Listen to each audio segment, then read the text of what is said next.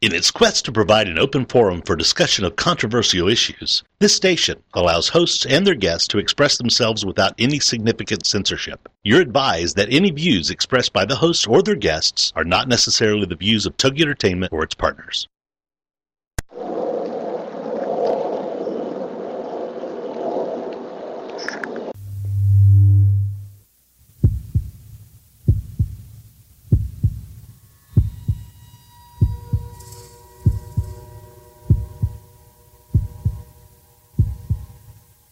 Come with us on a journey into the unknown, the unexplained, and the unbelievable. We will test your senses and challenge your beliefs. A world where science and religion clash. Or do they? You will meet real people and hear real stories, but you will not believe. You will witness strange sights and hear strange sounds, but you will not believe. This is the New England Ghost Project. Welcome to the nightmare. Good evening, everyone, and welcome to another edition of Ghost Chronicles International. I am Ron Kolick, your host, the gatekeeper to the realm of the unknown, the unexplained, and the unbelievable, New England's own Van Helsing. And with me today is someone I've never co-hosted before. Have I co-hosted with you before? You have actually, Ron. I have? You know, when you get my age, Steve, you don't remember yesterday. It's great because every day is a new day, you know what I'm saying? Yeah, but they say with great age comes great wisdom. Yeah, well, I'm still waiting for that. But anyways, my co-host for the day, Mr. Steve Parsons. Good evening. Good evening. Now, wait, Steve, you're English, you're Scottish, you're Welsh, you're Irish, you're what? I'm English, but I live in Wales, and I'm married to a Welsh. My wife is Welsh. Yeah, that's also confusing to me, because we all think of you as Brits, and, it's so confusing. Well, we are. Yeah, we're all Brits. We're all Brits together. We are. And you're all colonials. Yeah, whatever. And also joining us is a gentleman, I guess he's, I don't know, how would you describe Mr. Dave Wood? Dave Wood is the chairman of the Association for the Scientific Study of Anomalous Phenomena, which fortunately they abbreviate to ASAP. ASAP is an educational charity based in the UK, and last year celebrated their 30th anniversary. And beyond that, I think we best ask Dave to tell us all about it as we get to talk with him. And I'm very rarely described as a gentleman. Oh, you always described as a gentleman. He is. He's an absolute gentleman. So is he Dave, are you English? I am. I am English, but I'm also Scottish. I was born in Scotland, so we're fully represented for the British Isles tonight. Oh my God! So you really must be split because you don't know whether to break away or stay there.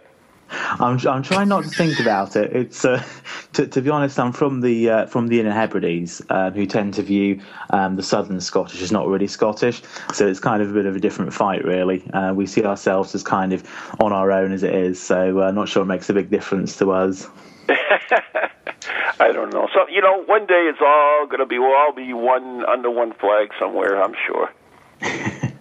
Well, before we get on to the New World Order, I think one thing I'd like to do, and probably many people listening would like to do, is congratulate Dave and his good lady wife, Nikki, both of whom are friends of mine, and who secretly almost went away and got married this week. It wasn't in Gretna Green, was it, Dave?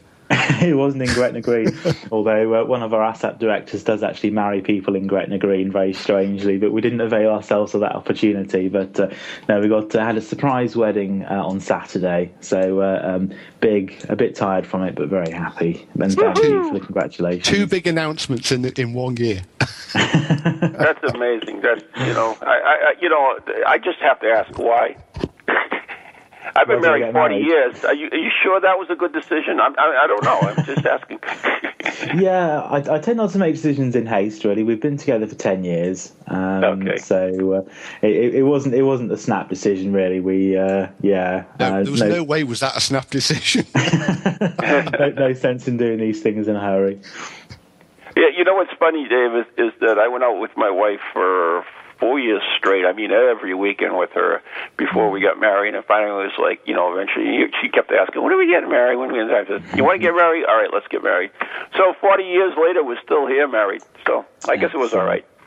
Excellent. I have to be very careful here because I'm on my second wife.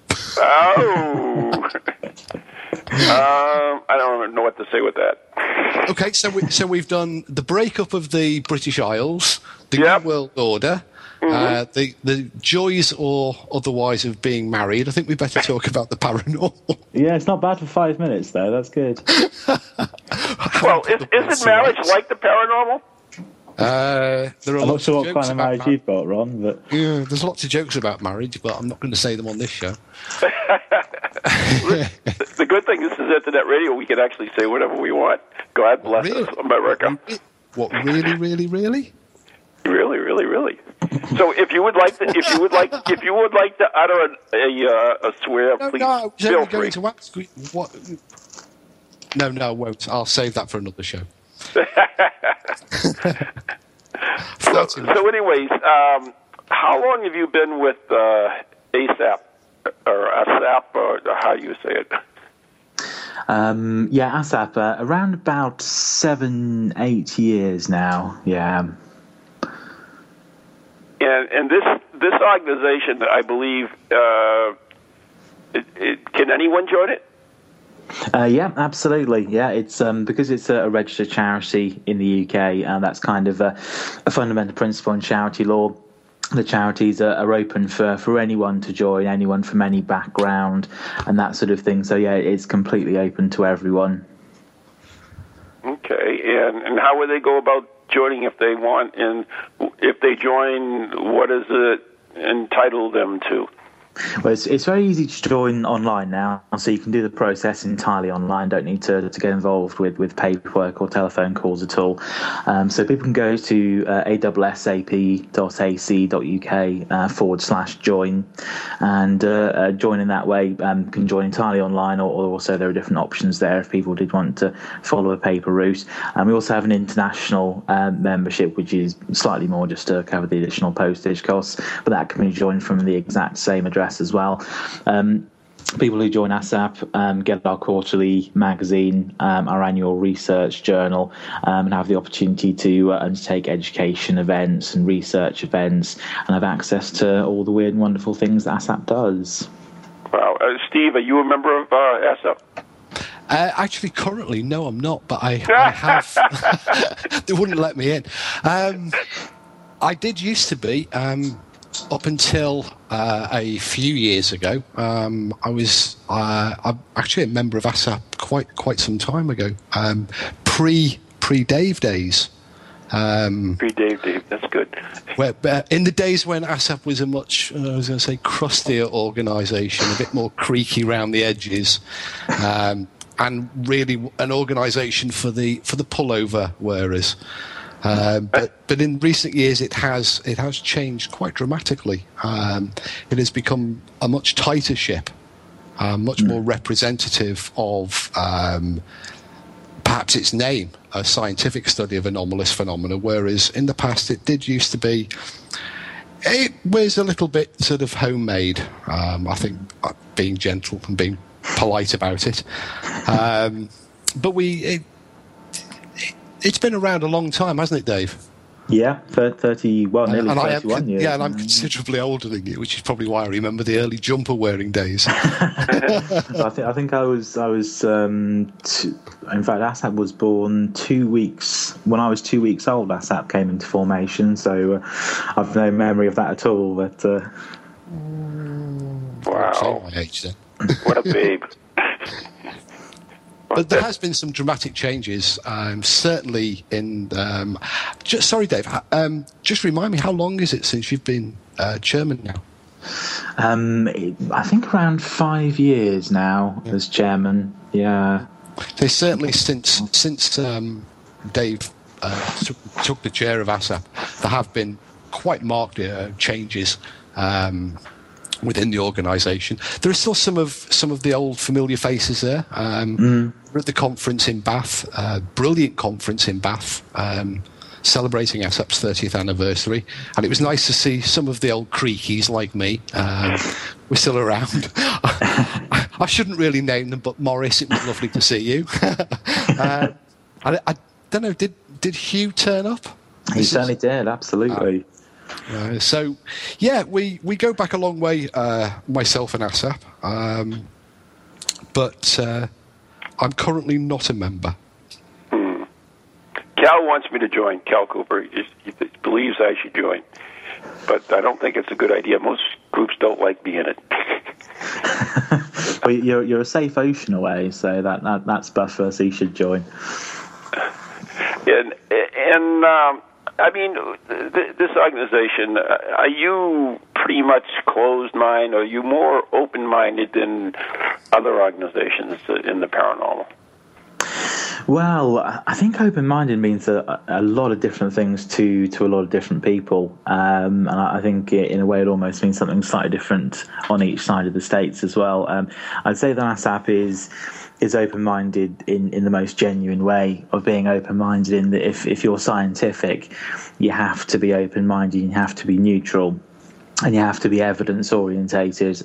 So we're fully and unashamedly scientifically focused, but science does require you to have an open mind and be open to new evidence. I would say fully open-minded. Well, Steve, I mean, do you consider yourself open-minded? I mean, being a parapsychologist, don't you kind of like poo-poo most stuff? Well, no, I don't. And I don't like being defined as a skeptic or a believer or an open-minded believer or a fair-minded skeptic or any of this other nonsense. I am simply an investigator who tries to, and I'm sure Dave will agree with me, tries to remain absolutely objective and rational. And we are suffering a lot at the moment, particularly over here. There is a split off. The skeptics seem to be sort of forming their own vanguard of skeptical scientism, led by a few academics, some names that may be familiar in the paranormal world: Professor Chris French, Professor Richard Wiseman, some from worlds of more conventional science, Professor Brian Cox, and they're all very, very, very dismissive, not only of the paranormal, but in some ways they're extremely dismissive of those who look objectively upon paranormal research. And I think you have to just be objective and rational. Science is a series of principles. A lot of people say, "Oh, I'm a scientist," as if it's some sort of stick to beat other people with. I'm a scientist, therefore my opinion is better than yours. Well, actually, a monkey can do science, because science is a set of principles. Science is observation, is hypothesizing, is testing those ideas, evaluating the results. And to be honest with you, anybody can do science. You don't have to be a scientist. And an awful lot of scientists are extremely closed-minded. Right. And, I get the title scientist all the time, and I really don't consider myself one. I do have a degree in environmental science, and I used to design and manufacture environmental teaching aids for schools, but I never liked the title. I mean, it's not a bad thing. I'm not trying to say that, but it's just it's kind of like trying to put somebody in a category, and it really shouldn't be that way. No, I agree with you. It's very much. I mean, one of the first questions that I always get asked, and I'm sure Ron, Dave will get asked the same questions, is to define yourself, put yourself in a pigeonhole. Do you believe? Are you a skeptic? Or somewhere in between these strange open-minded skeptics or fair-minded believers or other categories. And Dave, do you find that all the time as well? Yeah, and I think there are a few things that kind of go on there. I mean, there's the whole kind of media angle, isn't there? They like to know how to label people, how to pigeonhole people. So you get your view from your skeptic, and then you get your view from your believer, and that sort of thing. But I think because obviously the media, does tend to dumb down these things when it comes to coverage of paranormal research.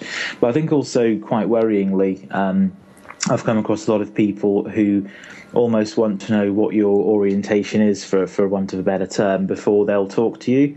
So you get quite a lot of people who say, oh, I'll only talk to other believers, or I'll only talk to other skeptics, and this sort of thing.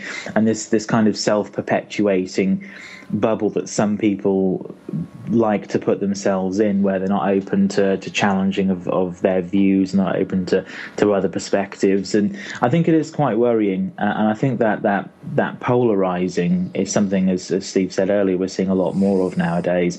I disliked, in a way, the common thing that certainly happens on this side of the pond, which says, we have to have a token believer and we have to have a token skeptic within a particular unit. I didn't particularly like that in the first place, but it's a lot better than now you just seem to have camps of believers and camps of skeptics, and never the twain will meet, and it just sits quite uncomfortably with me, really.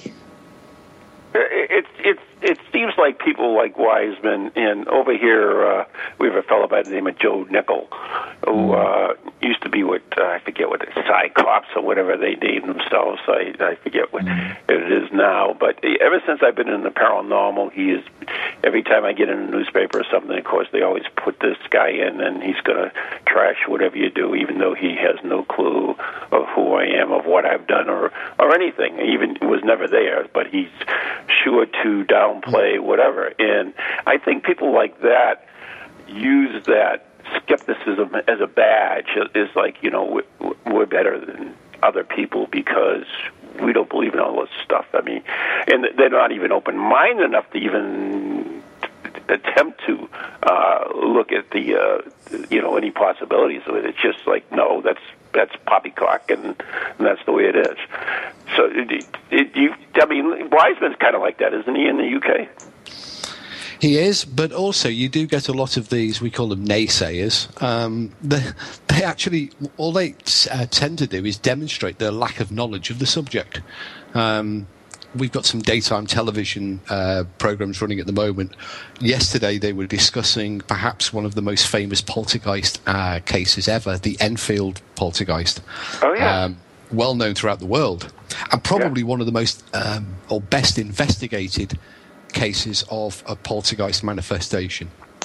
And they had a skeptical psychologist who was,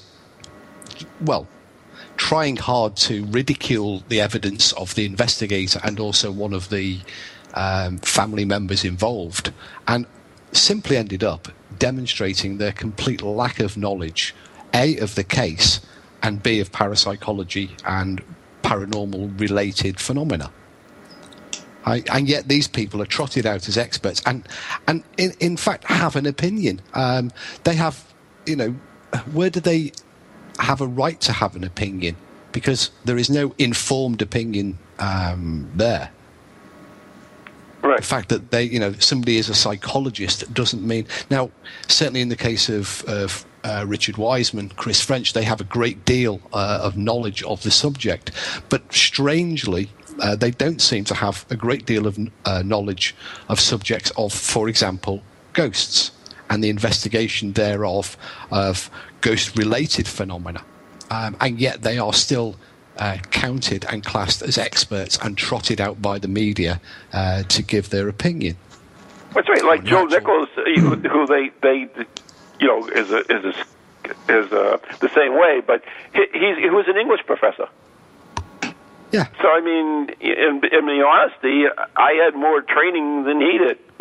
Well, most of spontaneous case investigation, the actual field side of it, should we say, and this is very much touched with ASAP, who were one of the pioneer organisations of using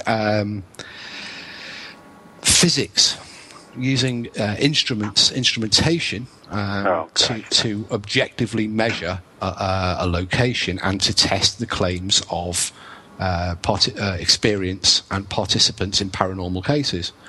And yet we've got experts, the experts who come and discuss these things are all psychologists. most of them don't operate within the world of physics and don't understand the world of physics. And there are many, many, many cases where psychologists have undertaken physics experiments, environmental monitoring and measuring, and the results, quite frankly, have been laughable, and somebody with high school grade physics could drive a coach and horses through the experimental protocols. And yet the psychologists are the experts. Right. The other thing, we have the opposite too. Especially, I've noticed that if you like in Facebook and groups call themselves scientific because they use instruments. In reality, they're no more scientific than, in a lot of cases, than a chimpanzee. And that sounds a little cruel, but it isn't. They use instruments, but they really don't understand the science behind the instruments, and they don't necessarily use science protocols. And I frequently argue that actually some of these groups that do take that approach that's more technical than scientific are actually much less scientific, the ones who choose to label themselves in that way, than perhaps other people. So I've met quite a number of groups of individuals who say, well, actually we're not particularly scientific at all. We don't use any instrumentation. We use a voice recorder and that sort of thing, and that's it. And we sit and we observe an environment. And I've watched these people, and they're critically assessing their environment, and even though they're using absolutely no technology, no instrumentation at all, they are doing science in some form. And then I've seen the technically orientated groups who self-define as being scientific, and what they're doing, some of them, is completely non-scientific, pseudo-scientific, and actually so many of these groups with no instrumentation are much, much more scientific than the technical groups. And I think that's a huge conceptual problem that we've got in the field, is to say that if you're technical, it means you're scientific, when actually quite a lot of the time it's almost exactly the opposite. And this is a huge problem. We've got everything from EMF meters to warp photography to everything really. Everything's just a bit confused. Now, Steve, you're still with us, right? Yeah, but what does seem to be a universal constant is that the more equipment, the more equipment or the more flight cases, the more silver boxes that your group has, the greater kudos you've got. You cannot. You don't have that much credibility if you roll up on an investigation armed with a notepad, because you're certainly amongst your peers. You've got to have more K2 meters, more EVP technology, more flight cases, the ubiquitous fleecy jacket with the group logo, and all of the other accoutrements that go with the territory of ghost hunting. And in actual fact, as Dave rightly says, a notebook and pen, your 5 God-given senses, are your best assets. The technology has a role to play, but it's a role that it's like anything. You need to apply it carefully and in a measured and controlled way. You can't just roll up with like TAPS do. You can't roll up with 5 black trucks and spend half a week unloading and setting up your tech gear with and have your tech manager sort it all out, sit in front of CCTV cameras, pack it up, go home and go, well, there you go, that's how you do ghost investigation, because it just isn't. Yeah, right. It's funny you mentioned that, Steve, because that's one of the comparisons. I'm sorry, Dave. One of the comparisons I was going to make is that, yes, the ghost hunters go in and they have tons of equipment, and yet, like when Most Haunted was on the air, and you were a part of that, Steve, they had parapsychologists, people actually trained in the field, and yet they had very little equipment. Well, I would actually, if I can turn that argument round and just say that possibly having parapsychologists is not actually the best approach either. Oh, that's an interesting, yeah.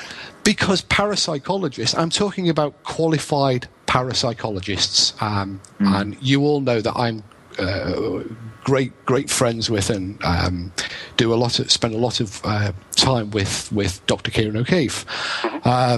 And we work very, very well together because we work differently. A parapsychologist is not a psychical researcher, field investigator. It's like saying a historian is an archaeologist. A parapsychologist has a very important role to play, but I would argue, and have argued often, that parapsychologists are actually pretty badly equipped to be investigating spontaneous case phenomena such as ghosts, poltergeists, hauntings. Really? And why is that, Steve? Because their training equips them to look at a certain set of phenomena. Parapsychology is about the testing of psi within a laboratory, traditionally within a laboratory environment. So they're looking at telepathy, extrasensory perception, precognition, clairvoyance. They are not really experienced or trained in looking at spontaneous cases, which is actually a multidisciplinary approach. It involves physics, it involves social history, it involves environmental science, it involves psychology, it involves geophysics, it involves a whole raft of ethical and socio-economic problems that need to be considered as well. And just simply to say, well, I've got a degree in psychology, or a master's degree, or a doctorate in psychology, doesn't mean that you're a good ghost investigator or investigator of paranormal phenomena. I'm not having to go at psychologists because I also just realised that Dave is also a psychologist. But in my defence, my co-founder in Parascience, Anne, also has a degree in psychology. So psychology is a useful tool, but it doesn't mean that they're any better at investigating than a physicist is. I agree with Steve on this point. And I think of the various sort of fully qualified parapsychologists in the UK, I think there are maybe two who are actually really immersed in spontaneous case field work, and I think Steve and I both know who the two would be. And for the rest of them, to be honest, they don't really have much of a great interest, the ones I've spoken to, in paranormal field work. And if they're asked to be authoritative on it, most of them would actually say, well, although I'm a parapsychologist, that's not my particular area.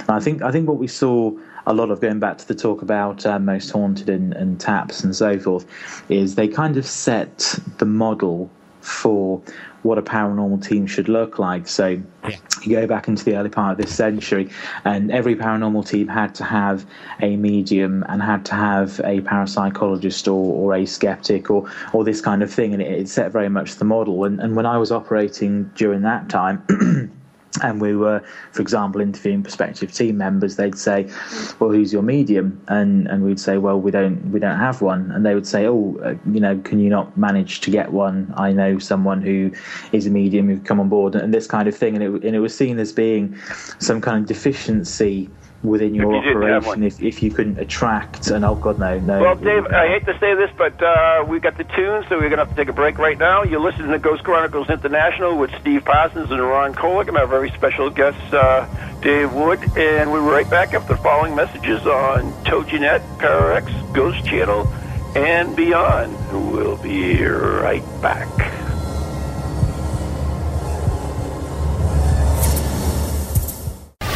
Welcome to TogiNet, radio with a cutting edge.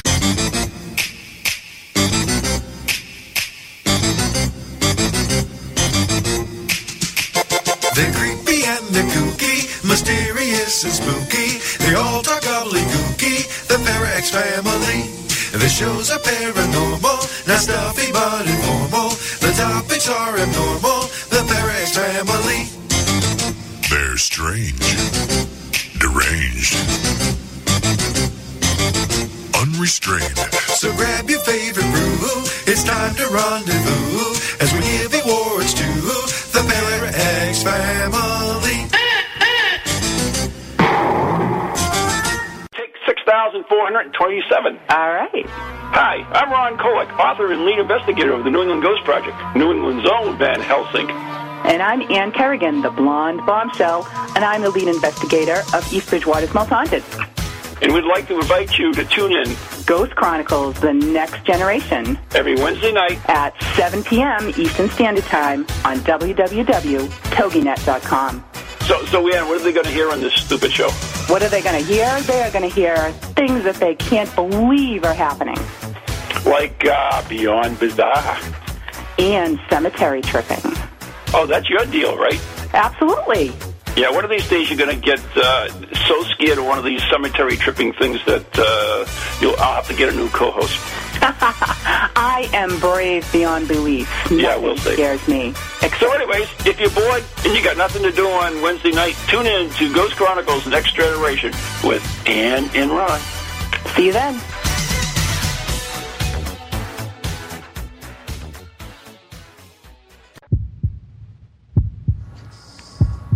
And we are back. You are listening to Ghost Chronicles International with my special co-host, Steve Parsons, and our special guest, Dave Wood, from ASAP, or ASAP, or whatever it is, ASSAP. Look it up. We actually have and we're live, of course, on TojiNet, Pararex, Ghost Channel, and beyond. And you can join us in the TojiNet chat room if you want, and if you have a question. And we do have a question from the chat room, so I'm going to throw this out there to either one of you, or both of you, actually. And this is from Heather from your country, I believe. I think she's in Hull. I don't know where that is, but it's cold, that's all I know. But anyway, she's saying, with the cold weather we're having here in the UK, would there be more paranormal activity or less? So with cold weather, do you think there is an increase in paranormal activity or not? Gentlemen? You should go first. I was going to suggest that there's possibly, certainly in the outdoor phenomena, road ghosts and cemetery ghosts, I would reckon there's probably a lot less reported because people are indoors. Yeah. So possibly an increase in the number of indoor phenomena and a decrease in the number of outdoor phenomena, unless you can freeze a ghost. Now, there's a thought. And I'd agree with that, and I'd add to that to probably say there's an increased number of indoor phenomena as well, because the nights are getting darker early, and of course we all know that ghosts come out at night, or at least that's when people perceive ghosts. So I think, and people generally have less to do as well in the evenings on cold wintry evenings. So certainly the trend I've seen is a bit of an increase during this time of year. It's interesting because I did an investigation at this place, the Inn by the Sea, where it's a long story, but a bride had washed up on the beach with her wedding dress with her, and they buried her in a cemetery next to the inn. And if you go to her grave, it's been freshly dug. I mean, the tombstone looks good and everything else. But we did the investigation in like February, and it was freezing, so I guess that kind of ruled out any chance of finding any cold spots. What certainly is worth consideration from the point of view of case investigation is a seasonal approach, because certainly different or the same location at different times of the year can be more or less active. And that's something that we've noticed and others have noticed. And so when planning a series of investigation visits to any location, I think it's important that you do look at the location across a wide variety of seasonal variations, and also don't forget that the outside environment will have a large impact on the inside environment. So if it's windy outside on one visit and calm outside on another visit, warmer or colder, these can all have quite marked effects on the way the building's microclimate inside the building or around the building will react. So these let's go for one night, let's go for 4 hours, and then let's decide whether or not it's haunted. It's all pretty meaningless given those. But going back to, we've had a real go at parapsychologists tonight, bless them. Poor defenseless lab rats that they are. But you did touch on mediums, and Dave was talking about how it was considered standard practice, standard operating procedure almost, to have a medium inside your group, and that's got to be one of again a pretty crazy idea, because mediums, they've been around for a long time. Spiritualism's been kicking around since the 1850s, 1840s.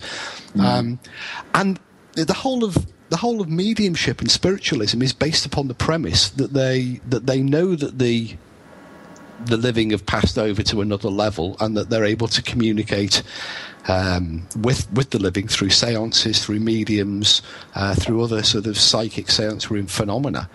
And yet mediums go ghost hunting. That's surely looking for something that they already know is there. And I've seen many mediums jump and express surprise that there's something in the room. So are they really just doing it for the money, or are they really just doing it, because they've seen it done on television and realise that, well, dare I say it, they're onto a good thing here? It does seem a bit strange. They know ghosts. I'd like to actually comment on that, because when I first started investigating, I didn't even believe in mediums. Thought they were all charlatans, to be honest with you. But I ran into Maureen Wood, and she's a trance medium, and since then I've worked with her for many years. But the thing about medium is that they believe in what they do, and they look for verification of it. I mean, to them, it seems like it's important that people can verify what they say, and it seems to be almost an obsession with them. And I know that with Maureen as well. But to me, that's what it is. They know what they can do. So if you accept that they can do what they do, and then why would you need the verification? But to them, it's very, very important for some reason a lot. There's a great many paranormal groups, particularly over here, who are medium-led. And a group, certainly a UK group, the vast majority of them have and promote the fact that they have a resident medium. They don't have resident skeptics or resident psychical investigators. They only have resident mediums. It's like some sort of, I suppose, like a poet. They have an in-house poet, in-house. Yeah, but don't some groups have resident skeptics? No, I've never seen a group ever promote a resident skeptic. Really? I've seen groups say that they have skeptics within the group, or we open-minded tend skeptics. You see this byline by everyone's name that gives their orientation. This is, these are our skeptics, and these are our believers, and these are our middle people, and that kind of thing. And it seems very important for people to be able to put on their website what someone's particular orientation is. Yeah. Do you know? One you'll always see, Dave, is the developing medium, the developing sensitive. I'm yet to see a developing skeptic. I've seen one or two. It's quite scary. I'm a developing technical person. It's interesting. When I first started it myself, I used to have an EVP specialist, or these special categories, and kind of like I've done away with that, because the way I look at it now is if you're an investigator, you should be, a skeptic. You should be open-minded. You should be, look for alternatives. Yet you shouldn't, poo-poo everything you see either. So you've got to be a little bit of everything, really, rather than a specialist. I believe. Yeah, and certainly I think. From a science perspective, you can't really use the medium on a case investigation. It just doesn't make sense particularly. So, I mean, Steve was talking about spiritualism as being a religion, and mediums effectively adhering to this kind of religious belief. And on its own terms, that's kind of fine, because you're undertaking some kind of religious guided activity and taking a religious angle on a particular thing. Whereas if you're coming from a scientific approach, the maxim that I always tend to use is that you can't use an unknown to prove an unknown. You can attempt to use something that works to prove an unknown, but you can't use an unknown to prove an unknown, which is why mediumship is great for standalone research and experimentation, because you can use known methods and credible procedures to try and prove or disprove mediumship generally. But to use a process that you don't know what's going on and taking it into an environment where there's something happening and you don't know what's going on, you're just creating spurious results, really. So I think I'd always be very kind of cautious about the idea of using mediums in cases. And sometimes it can be quite ethically damaging as well. So it's a bit of an odd area. Actually, you've brought it back to parapsychology again there, because there is the classic case of using the unknown to explain the unknown. Parapsychologists have been doing it for the longest possible time. I mean, I can give you one very, very quick example. When dealing with poltergeists, they always fall back to what they now believe amongst parapsychologists, and they've managed to convince an awful lot of other people that it's a fact that poltergeist manifestations only take place or mainly take place focused around a pubescent adolescent female, or more rarely a male. And that just is... I mean, parapsychologists are trying to get us to happily accept that a teenager full of angst and stress and hormones can cause in the case of the Enfield poltergeist, a 60-pound cast iron fireplace to rip itself from the wall and throw itself across the room. That's pretty paranormal.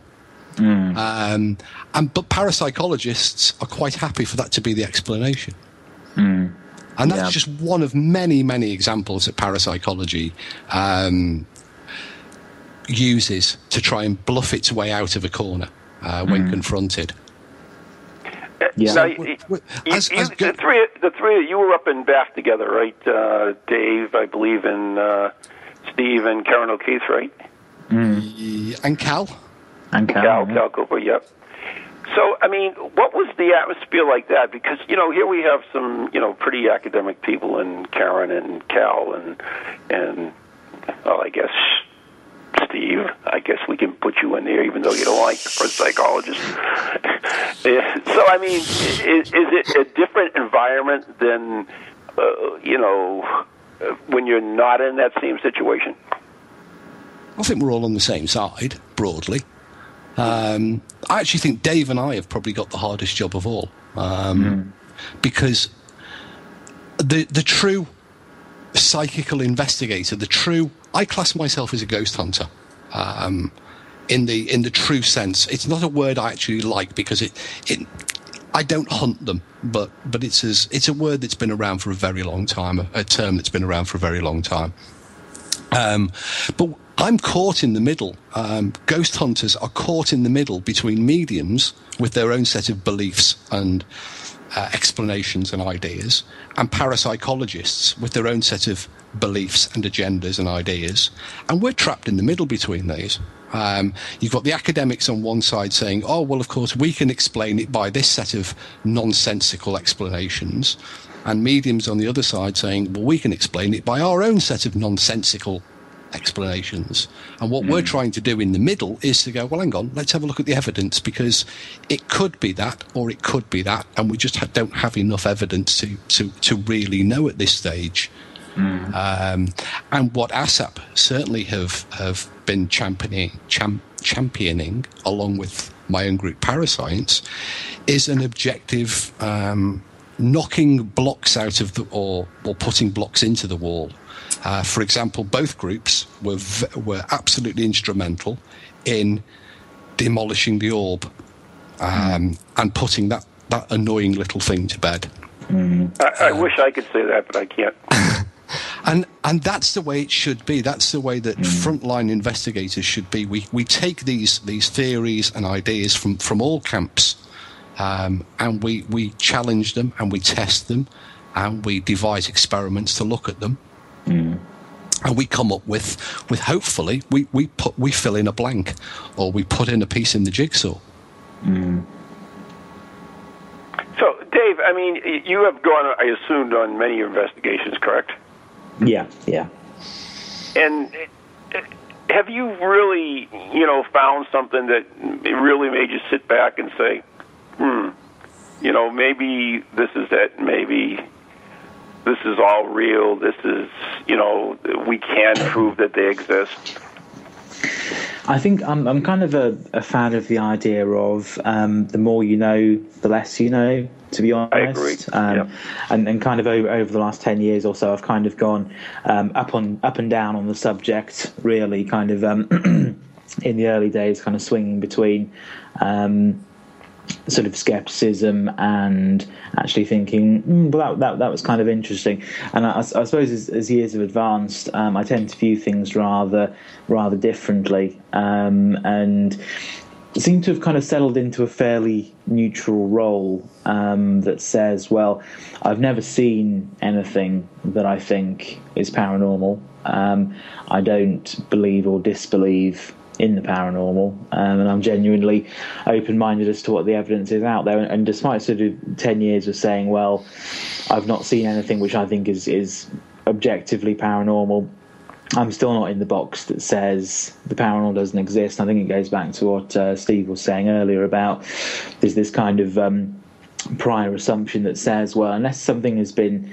definitely proven or disproven, then you can rubbish the whole thing wholesale. So Steve was talking about the kind of the skeptics that go around without having been to a case or seen something or seen the evidence or anything or seen any analysis and saying this is definitely all nonsense. I think you can never say that until you've actually looked at a case, and I think everything needs to be seen on a very much a case-by-case basis, but certainly up until now, there's nothing that I look back and think, this makes me believe it's all true, or this makes me believe it's not all true. I seem to have settled into that mindset. Dave, do you think that the paranormal will ever be proved? I mean, paranormal is kind of a broad term, but so just say spirit. Do you think the ghosts will ever be proved? Or is the paranormal and ghosts more a personal experience meant only for that particular person? On many levels, it's a personal experience, but there are aspects of it that certainly we can demonstrate cause and effect. And that's what we were talking about earlier. Lots of things that have been paranormal are becoming explainable. The orb being one. Hopefully, as we progress, we're looking into other areas all of the time. We're looking at EVP. Why do people think that EVP is paranormal?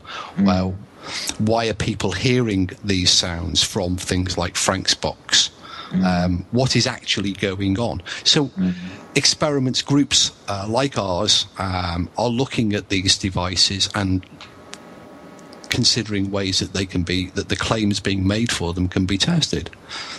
So yeah, explanations are coming through on a fairly steady drip by drip basis.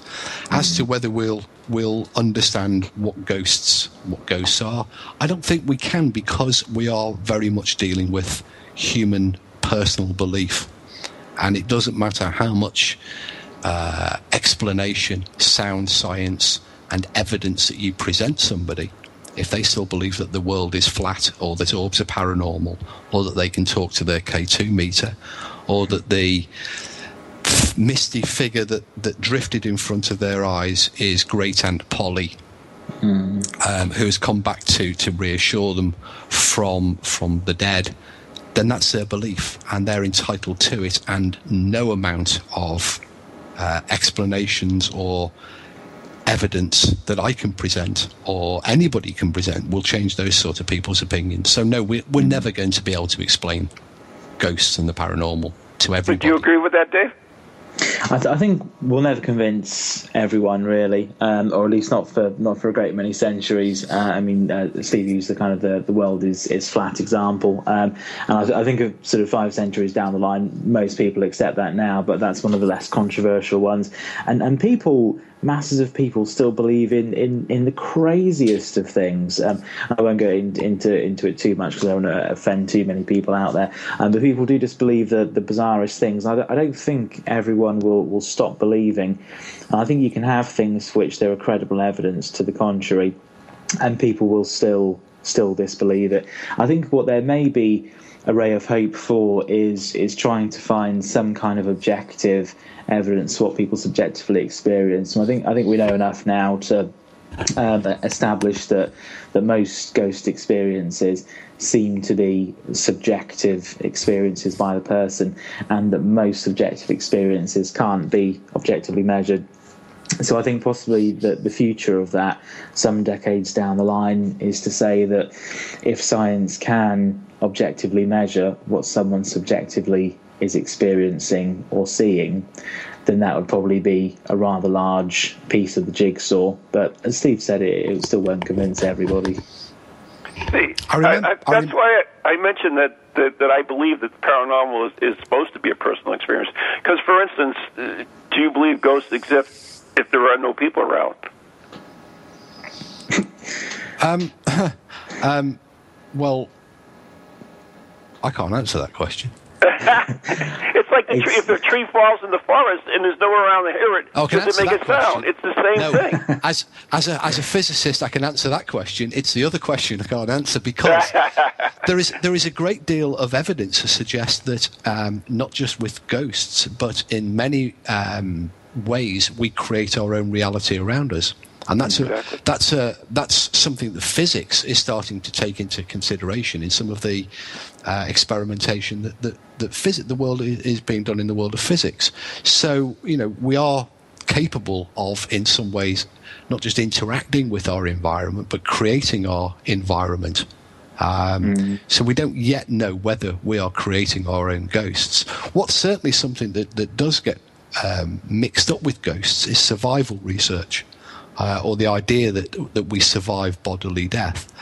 And your classical ghost hunters, go back to the 1930s and earlier with Harry Price, for example, made a very clear point that the existence or otherwise, or the manifestation or otherwise of ghosts has got absolutely nothing to do with survival of death.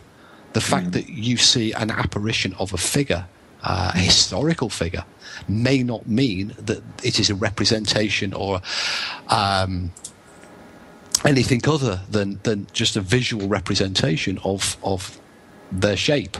It doesn't mean that they have come back in any intelligent form to haunt, manifest, or communicate. But nowadays, this idea that ghosts have become inexorably linked to survival has got into ghost hunting, and ghost investigators spend a great deal of time communicating with spirits, with ghosts, instead of objectively looking at the evidence for them. I completely agree, and I think this kind of link between ghosts and dead people is so strong in people's minds that it's so incredibly difficult to break this idea. And I run training courses, X number of times per year, and have done for years and years. And with each sort of cohort that comes through, I feel that I'm able to break another kind of sacred cow of how people think, and I sort of see the way that the collective mindset develops. So X number of years ago, everyone was all about the orbs, and then as the community develops generally, now no one really believes in orbs.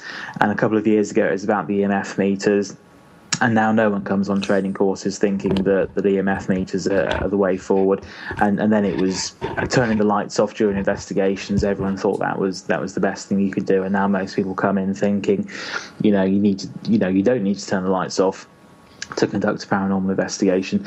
But the most stubborn one that's been there all the time, that it really takes hard work and communication with people to break, is this kind of total connection between ghosts and the idea of dead people, and to make the link between the two is the most easy leap to make, and society and culture and the media all tell us that these two things are linked, and as Steve's kind of alluding to, they're not. There's no evidence that they are, and I see absolutely no reason why that should be our starting point as paranormal investigators, is this idea that ghost experiences and dead people are automatically linked, but it's so kind of almost wired in people's minds that it's almost impossible to get that idea across to most people. Well, there is a huge historical precedent for the fact that, all of the earliest ghost stories go back to the Romans and the Greeks, were related to the ghost of somebody who died, who'd come back, who was trying to come back to communicate. So there is this long history, but it is, there is actually nothing to suggest that apparitions that people experience are related to any link to that apparition being anything other than an image or an illusion or a hallucination of somebody who's dead. I mean, there's just as many ghosts of living people. One thing, though, that I think I possibly would like to push Dave a little further on is you said there that lots of people, you've seen a sea change in the way people believe. They don't believe the orb is paranormal. They don't ghost hunt with the lights off. They don't believe that EMF meters are ghost detectors. And I would echo that because, as you know, Kieran and I also run training as well. But do you also not find that people will very, very quickly resort to type? The minute they come on a training course and they're given all this information and they nod sagely that, oh yeah, well of course we know that it's pointless having the lights turned off, and we know that orbs aren't paranormal and we can't talk to our EMF meters. You leave them alone for 5 minutes in the dark, and they just revert to type. It becomes Most Haunted, and it becomes Ghost Hunters, and they turn the lights off, and before you know it, they're all reenacting the television shows. And so I think deep down they might know that they're being ridiculous, but there is this driven desire to have a paranormal experience.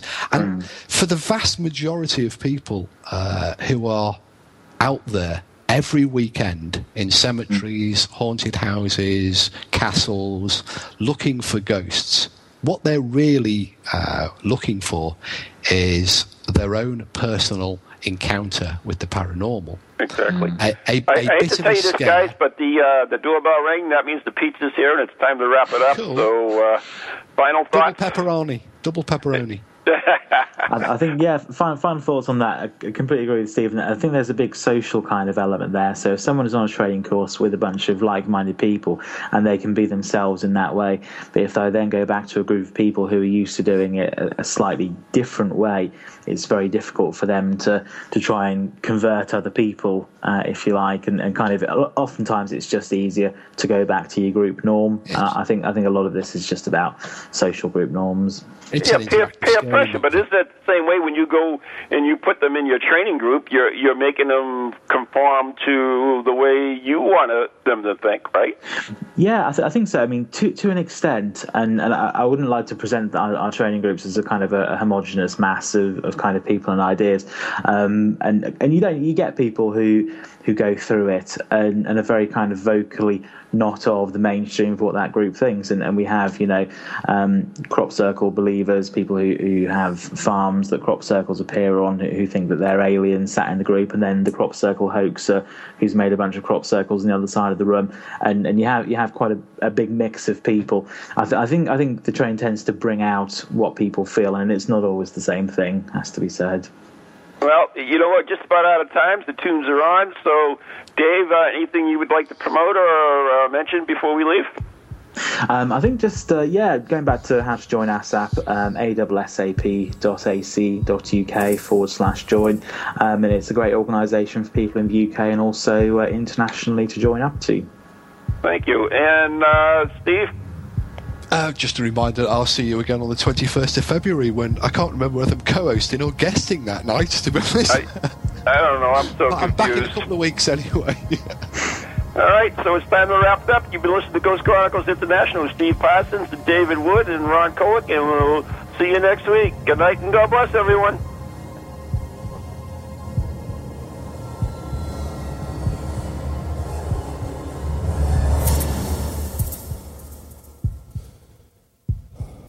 From ghoulies to ghosties. Friday Nightcap Radio, 10 p.m. to midnight with Christy and Laura on TogiNet.com. Broadcasting from their scrappy kitchen in Green.